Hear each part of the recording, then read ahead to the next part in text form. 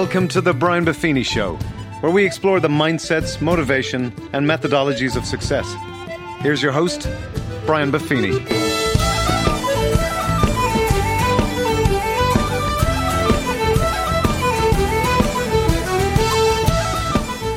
Well, the top of the morning to you, and welcome to the Brian Buffini Show. Thanks for joining me today. Our podcast today is entitled Managing the World's Most Difficult Person. And I'm not talking about our producer, David Lally, although I think it could apply. Objection. I'm talking about managing ourselves. And I truly believe, as a performance coach, that if you manage yourself, you will see the greatest results. I've been managing myself, and I've been managing David Lally, and I got to say, I think I'm getting good at managing the world's most difficult people between the two of us.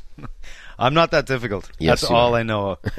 I wanted to let you know, the first 4 weeks of the show, we had 50,000 people in more than 60 countries downloaded. Nice. So amazing numbers. That was then. And today, the numbers keep growing exponentially. So it's been fantastic to see that. Thanks to everybody who's been leaving reviews over at iTunes. Keep them coming. We love to see it. It's great to get the feedback and know what you're liking about the show. Who knows, we might even publish one of your reviews. So please keep tuning in. We've got lots of great content coming for you, including today's, which is absolutely not about me. It's not, but it could be. And David is doing a heck of a job. He's lining up all the interviews and lays out all the content. Dave and I have worked together for the best part of 15 years and thick as thieves. He's from Galway, I'm from Dublin, so that's normally where you'll hear a little banter. We like to give each other a little rub. I'm the city guy and he's the country guy, that kind of a way.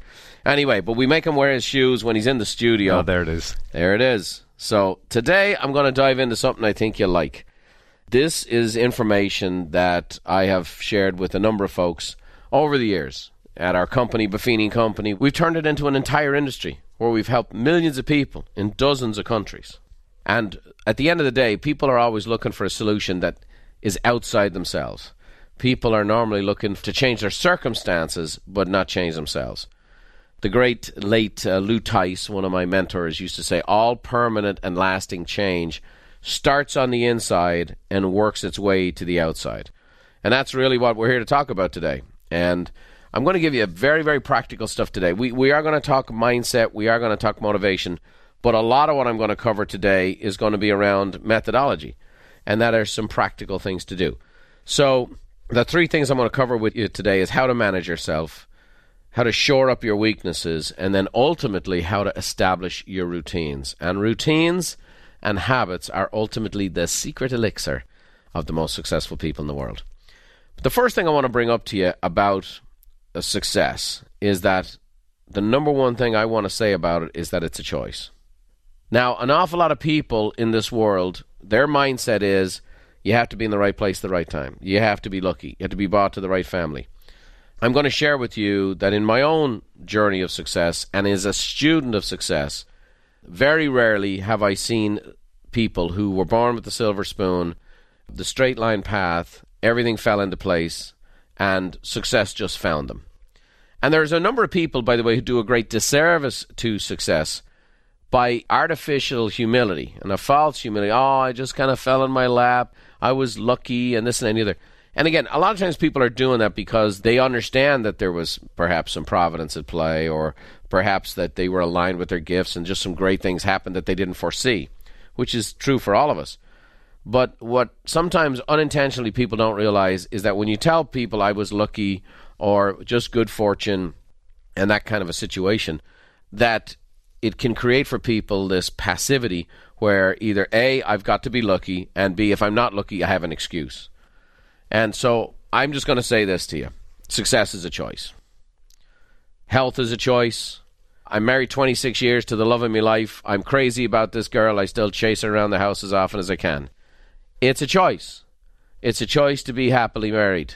I have 6 kids. People come to us, oh my God, oh, you guys need therapy. Oh, you must be so exhausted. It's a choice. We didn't have a kid by accident, just so you know. Even the twins weren't an accident. And we have a choice. We have a great family. Love, love, love being with my kids. Love doing all the things with my kids.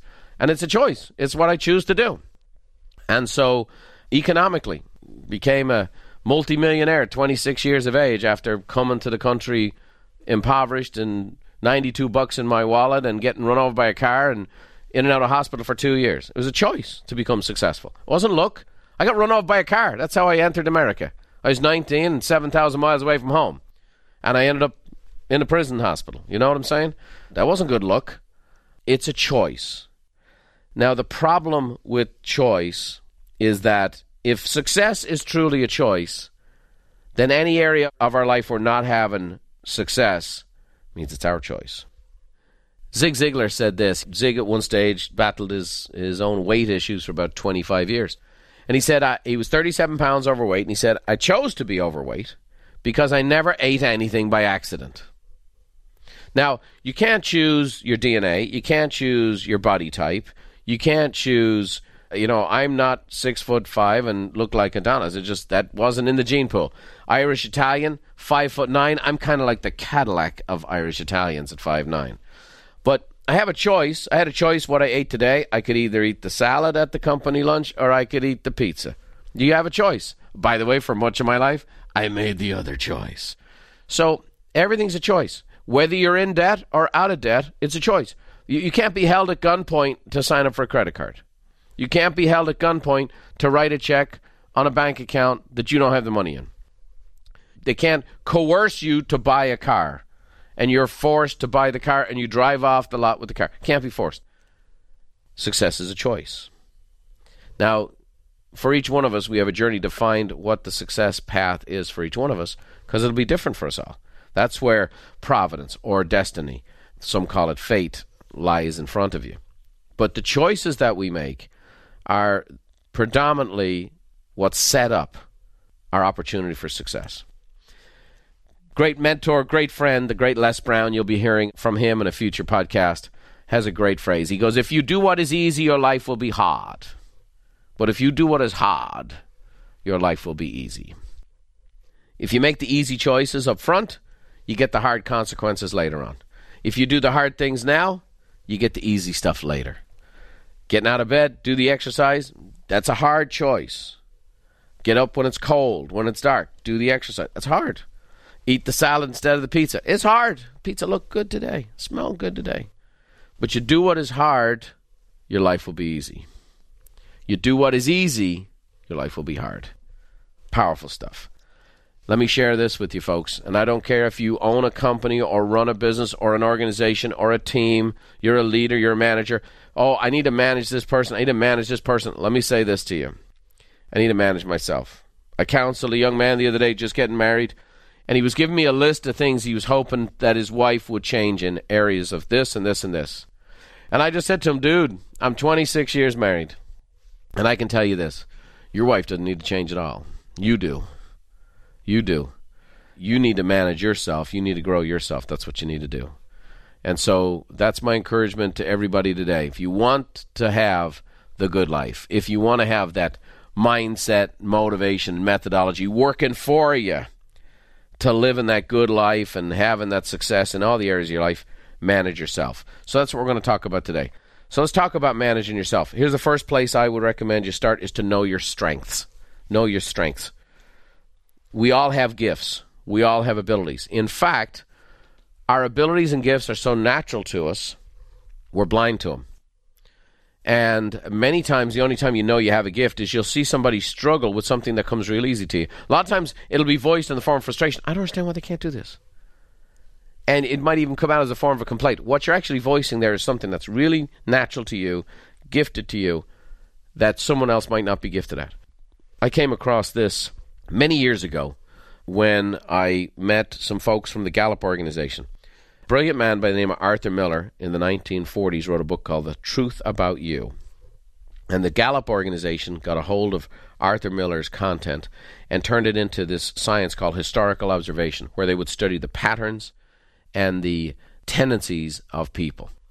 And what they saw was that these patterns, and whether it's communication styles or whether it's work styles or whether it's how they interact with others, how they manage themselves, you're like that from birth, and you just become either a better version of yourself or a broken and bent version of yourself. And they broke it all down into this profile that they were utilizing in the 70s, where Fortune 500 CEOs and People in the Pentagon were taking this test back in the day, and I went through it. And it wasn't so much a test, it was an in-depth interview.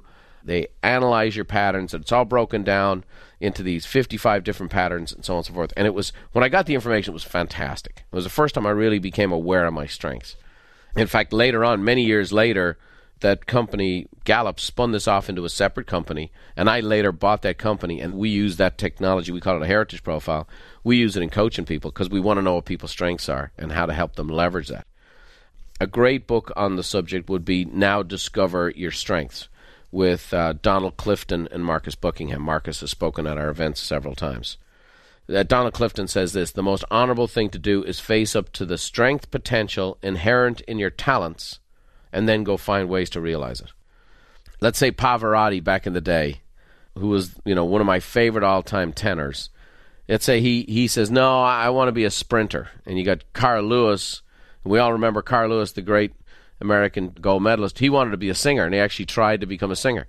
The thing is, okay, Carl, you need to know what your strengths are and your talents are and become a great version of that sprinter. And let's say Pavarotti decides, no, I want to be an athlete. No, Pavarotti, you need to do a great job of just focusing on what you do well. And that's the truth of the matter is, in our world today and in our school system today, we're taught, you got a D in this subject, you need to go work on the D subject. And I'm going to say this to you. In this world, especially in the free market system, you get compensated very well and you receive economic or notoriety benefits when you do what you do real well. If you do what you do average and you become above average, then you're above average. Jack of all trades, master of none. Show me a man skilled in his labor, he'll serve before kings, says the good book. Bottom line is we got to know what our strengths are and be better at them, work at them. So once you know your strengths, then the key is to play to your strengths. And I'll tell you a story. One of the gifts of being in the public speaking world for so many years is I've had a chance to meet a lot of fantastic people and interesting people. And one character I had a chance to meet was Hall of Fame coach John Madden. John Madden won the Super Bowl with the Raiders, and he was known for his commentary on football for years, and now the Madden NFL game is a huge seller. And we were talking backstage, and I said to him, what was your best day in football? Just wanted to know what was his best day. What would be a highlight? And he said he was an assistant coach at San Diego State, and they sent him to go to a seminar with the legendary Green Bay Packer coach Vince Lombardi. And so Vince Lombardi took over a losing football team when he went to Green Bay. And they'd gone 2-12. The season was 14 games back then. And with only one change of personnel the following year, they went 12-2. And they won 6 out of the next 9 seasons. They won their championships. And so he made famous this one play called the Packer sweep. And basically the Packers used this one play over and over and over again. They'd sweep left, they'd sweep right, they'd draw up the middle, and then once in a while the quarterback would throw the ball. In fact, there's a famous story of Jerry Kramer, one of the guards for Green Bay, playing against their rival, the Chicago Bears. And the defensive tackle says to Jerry Kramer, "Hey, Jerry, you're sweeping left, aren't you?" And Jerry goes, "Yep, we are." And they swept left and still got a first down because they played to their strengths so much. They had this play down over and over again that even if you knew it was coming, you couldn't stop it. And John Madden goes out to spend a day with Vince Lombardi, and Vince Lombardi holds a seminar for 8 hours with a half-hour lunch break on one play, the Packer sweep. And at the end of the day, he apologizes to the group and says, "I'm sorry I couldn't go into this in the detail it deserved." And he spent all day on it. The fact of the matter is, Vince Lombardi was a master of knowing what his strengths are, knowing what his team's strengths were, and playing to that strength. And that team won 6 championships playing to its strengths.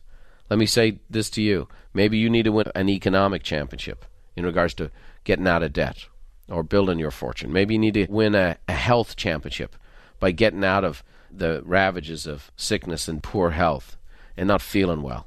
Play to your strengths. Play to your strengths. Don't try to lose weight and get into shape with someone else's playbook.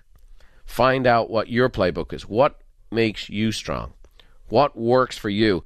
And then go do it. So know your strengths, play to your strengths, And then the third thing would be leverage your strengths. Leverage your strengths.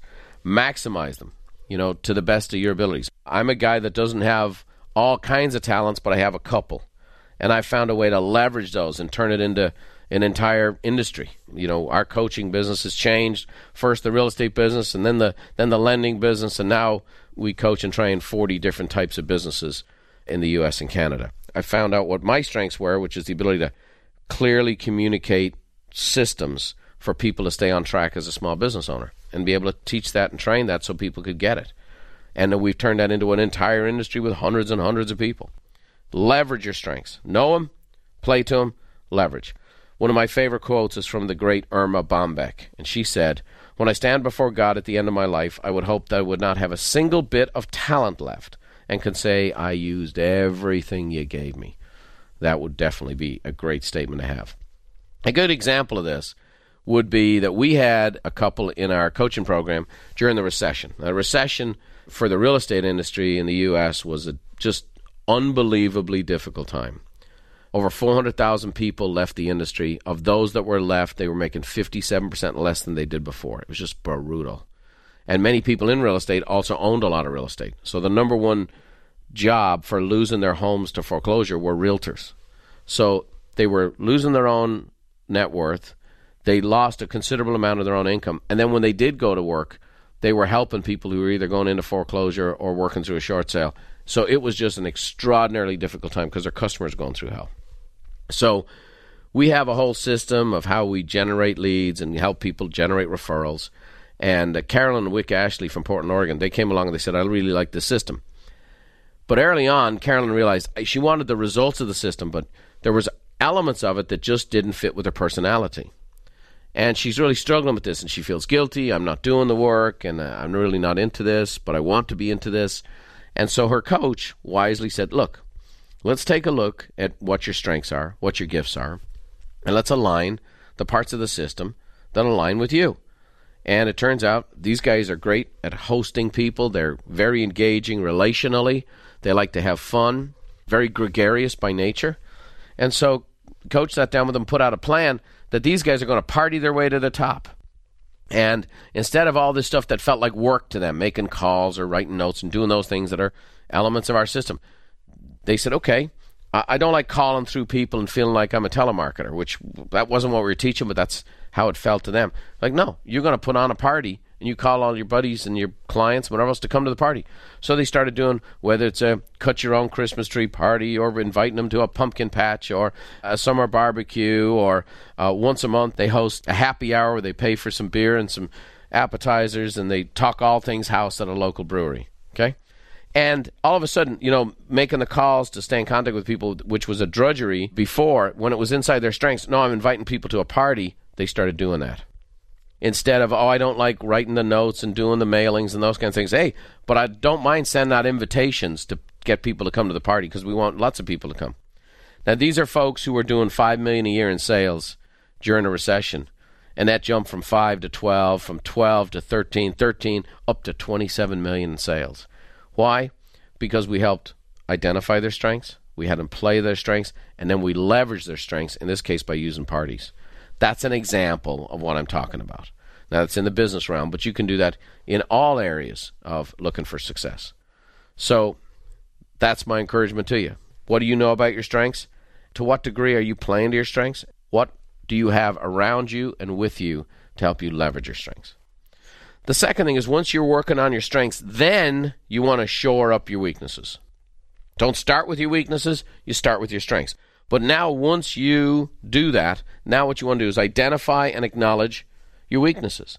I think this is one of the things that's helped me the most as a businessman, is identifying what I don't do. And I am quick to get people to help me do what I don't do. And by the way, that's a common characteristic I found with many, many successful entrepreneurs especially. They quickly recognize what they do well. They quickly recognize what they don't do well. They get people who do well what they don't do well, and the next thing you know, they got a great team. Talk about performance consultants. Peter Drucker, probably most influential in developing what became the corporate consultant. He said, the idea that there are well-rounded people who have only strengths and no weaknesses, is a prescription for mediocrity, if not for incompetence. Strong people always have strong weaknesses. So where there's peaks, there are valleys. Powerful stuff. Identify and acknowledge what your weaknesses are. Then the next piece is you delegate, but you don't abdicate. So you delegate your weaknesses, but you don't abdicate. Whether it's in a business, whether it's in a home, whether it's in a career and a job. You know what your weaknesses are, but you don't go, I don't do that. So I've had people go, I don't do the money. I run with a lot of professional athletes. The number of professional athletes who absolutely have ended up in a complete financial disastrous state because their manager ripped them off and took all their money. I mean, it's in hundreds of examples I could give you. Or a brother-in-law or Uncle Izzy was the financial manager. Here's the thing. You might not be real strong in the area of financial investment or whatever else, and you might not even speak the lingo and understand how it works, but here's what you have to do. You need to get some help to do that. You delegate to someone who really knows what they're doing, but you hold them accountable to give you feedback. In my career, whether it's on a team, in sports, whether it's in my business life, administratively, economically, whatever area, you delegate, don't abdicate. Let me give you an example. The first mistake I ever made is I hired one of the top personal trainers around. And I abdicated that my health and my fitness and my well-being was this guy's responsibility. Well, it wasn't his responsibility. It was mine. And I didn't own it. And the whole time I'm paying this money, and I'd go work out and I'd go do this. But here's the thing. I was the one putting the food in my mouth. I was the one not going for the extra exercise. You can't abdicate that stuff. So even though it might not be your greatest strength, you can delegate to get help, but you can't abdicate. Theodore Roosevelt, one of my all-time favorite presidents, my daughter actually has a horse named after him called Teddy, said the best leader is the one who has the sense enough to pick good people, to do what needs to be done, and self-restraint enough to keep from meddling with them while they do it. And that's the key to being a great delegator. So identify and acknowledge your weakness, delegate, don't abdicate, and then lastly is stay disciplined. Again, my mentor, the late, great Jim Rohn, said, discipline is the bridge between goals and accomplishments. Many people have goals, whether in mind or in writing, but ultimately, discipline is the key. And again, that's ultimately why Brian Buffini can't have an infomercial. Because discipline, staying the course, doing the hard work, that stuff's not sexy. It's not 3 easy payments in $19.95. You can't get it all done in 60 days. That kind of a situation. And so you got to stay disciplined. So identify and acknowledge your weaknesses. Delegate. Don't abdicate. Stay the course. Stay disciplined. You'll rock and roll. Again, we want to make sure that when we're understanding the opportunities ahead, that if we manage ourselves and make the right choices, we win. Now, the last piece I'm going to share with you here is going to seem somewhat contradictory. I'm going to share with you the third key to managing yourself is to establish your routines. Now, a routine by Webster's Dictionary is a prescribed, detailed course of action to be followed regularly. A prescribed, detailed course of action to be followed regularly. So, I'm going to say this to you. Habits, routines. In his best-selling book, The Powerful Engagement, Tony Schwartz and Jim Lehrer, Tony lays out that he calls these habits rituals. And that is, it becomes so ingrained and it's done with such frequency that it's just a ritual. It's a got to, and you do it in such a degree that it's on automatic pilot. Here's what I can tell you about my own success, economically, in business, in health, in family. Wherever I've had success in my life, it has been this, that I established a routine, and I did it so frequently that it became second nature to me that I didn't have a choice to make. And that's the truth. Economically, I say make your savings automatic. Well, I've saved twice a month, every month, for 26 years. That's consistency. Why? Because it was automatic. It was automatic. It's done by the bank for me. I don't even think about it. The fact is, if you make your decisions, the fewest amount of decisions you can possibly make it automatic. Now, again, some people go to the nth degree. There's an example of Mark Zuckerberg, who created Facebook. He has all of his clothes lined up for the week, and they're all the same clothes. He wears the same clothes every single day because he doesn't want to have to think about it. Now, that's pretty extreme. And I always say to people, if you're going to have that kind of habit, you got to become rich because then you're considered eccentric. Because if he did that every day and he's broke, you're just plain weird, okay? So that's the dynamic. And for me, My brother, times he'll say, well, is this one of your little Howard Hughes-isms? I have a bunch of routines, and I have a bunch of rituals that I do all the time that I do exactly the same way. And it keeps me on track. Now, again, as long as you're successful, people think, man, that's cool. If you're not, you're kind of a loser. So I'm going to say to you, establish your routines, and you'll do well. So a prescribed, detailed course of action. Again, Jim Rohn says, motivation is what gets you started, but habit is what keeps you going. And that's what we want to have. We want to have these great habits. So first of all, it's what's your prescription. Now, for me, your prescription, like you go to a doctor, is the goals that you set. The goals that you set is, I want to establish a routine. It's got to start with what I'm hoping to be. What am I hoping to do? What am I hoping to achieve? What am I trying to get done? And to me, goals are a three-dimensional thing. First of all, you got to commit them to writing. Second of all, you got to read them regularly. Third is you got to either see them, visualize them, or have pictures of them that remind you of what you're trying to get accomplished. And we'll talk in future podcasts about goal setting. So you get your goals. That becomes your prescription. The second thing is you schedule it out. Dr. Alex Lackey, who was the most organized man in America, was one of my mentors, and he said this, Brian, you got to practice reverse scheduling. You start out with the goal in mind and what you're going to do and when you hope to accomplish it. And then you list out all the steps you think, even though this won't be right, all the steps you think you need to take to reach that goal. Then what happens is you say, here's the goal, here's what I'm trying to accomplish, and here's when I'm trying to accomplish it. And then you start laying in these steps of what needs to be done. And what you'll find out typically is, one, you should have started a year ago. Two, you think you can get this done in a year. It might take 2 years or 3 years or 4 years. But the third thing you'll find out is now all of a sudden I have this schedule. And so now you have a schedule with timelines. In the movie business, in the software, animation, development, and game business, they call them milestones. But you create these schedule that's built with these milestones. And I have, here's mile 1, here's mile 2, here's mile 3, here's mile 4, here's mile 5. This is the same way you run a marathon. This is the same way you build a game. This is the same way you create a movie. This is the same way you run your life. You have these goals. You have them in mind. You know what you want. That's your prescription. The second thing is you're going to schedule it out. And I like to reverse schedule it and come all the way back to today. And then the third thing is have a prioritized to-do list. That would be the third point. Have a prioritized to-do list. And again, I know that sounds real basic, but I'm just going to say to you, with all the technology I see people using, it's amazing to me that so many people, when I ask them, what are you trying to get accomplished today, they don't actually know. And so, again, Zig Ziglar used to say, put difficult things at the top of your list, because doing difficult things is kind of like eating a frog. The longer you look at it, it ain't going to get any prettier. So put those difficult things you got to get accomplished early and knock them off early.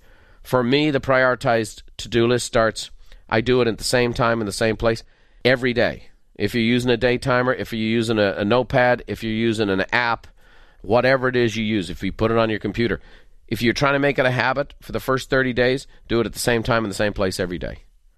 And make it a prioritized things to-do list. Cleaning your desk and doing all that stuff, that might not be the highest and best use of your time. So I follow the old Franklin Planner system, which I was trained in years and years ago, which is I prioritize all my activities into A's, B's, and C's, and then I prioritize the A's into 1, 2, 3s. And so the dynamic ultimately is you get a prioritized things to-do list. And here's a piece of advice, especially for those of you who are getting a lot accomplished. The more successful you become, the less of your prioritized things to-do list you'll get each day. The more successful I've become, what I found is I tend to get the very tip of my schedule done, and my list grows exponentially each day. Now again, I've learned how to delegate those things and hand those things off. But at the end of the day, you're going to find that to be true. And the more successful you become, you've really got to focus on the priority of what's most important to get done.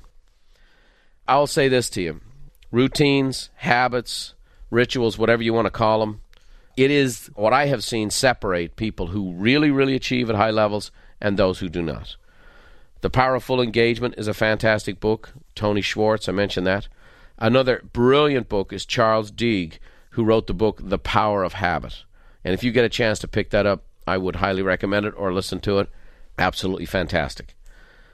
If you want to succeed, the first thing that starts with is a choice. Picture yourself at a crossroads. There's crossroads every day, every week, every month, every year, and in the life that you lead. What choices are you going to make? And I will say this, the choices I've made reflect in the life that I lead. The 3 things for managing the world's most difficult person: you got to manage yourself, shore up your weaknesses, and establish your routines. Wanted to give you some short, pithy help today, a few references, a few books, a few things that might help you along the way. If you've enjoyed this, tell your friends. Our mission at the Brian Buffini Show is to positively influence as many people as we can in helping them live the good life. And I hope you enjoyed this show today. I hope you share it with your friends. We're never too busy for your referrals. Tell your buddies who want to live the good life to subscribe for free to the Brian Buffini Show. I'll leave you today with a little Irish blessing that my grandfather always said. May the roads rise up to meet you, and may the wind always be at your back. May the rain fall soft upon your fields and the sunshine warm upon your face. And until we meet again, I hope you know that God has you in the hollow of his hand. We'll see you next time.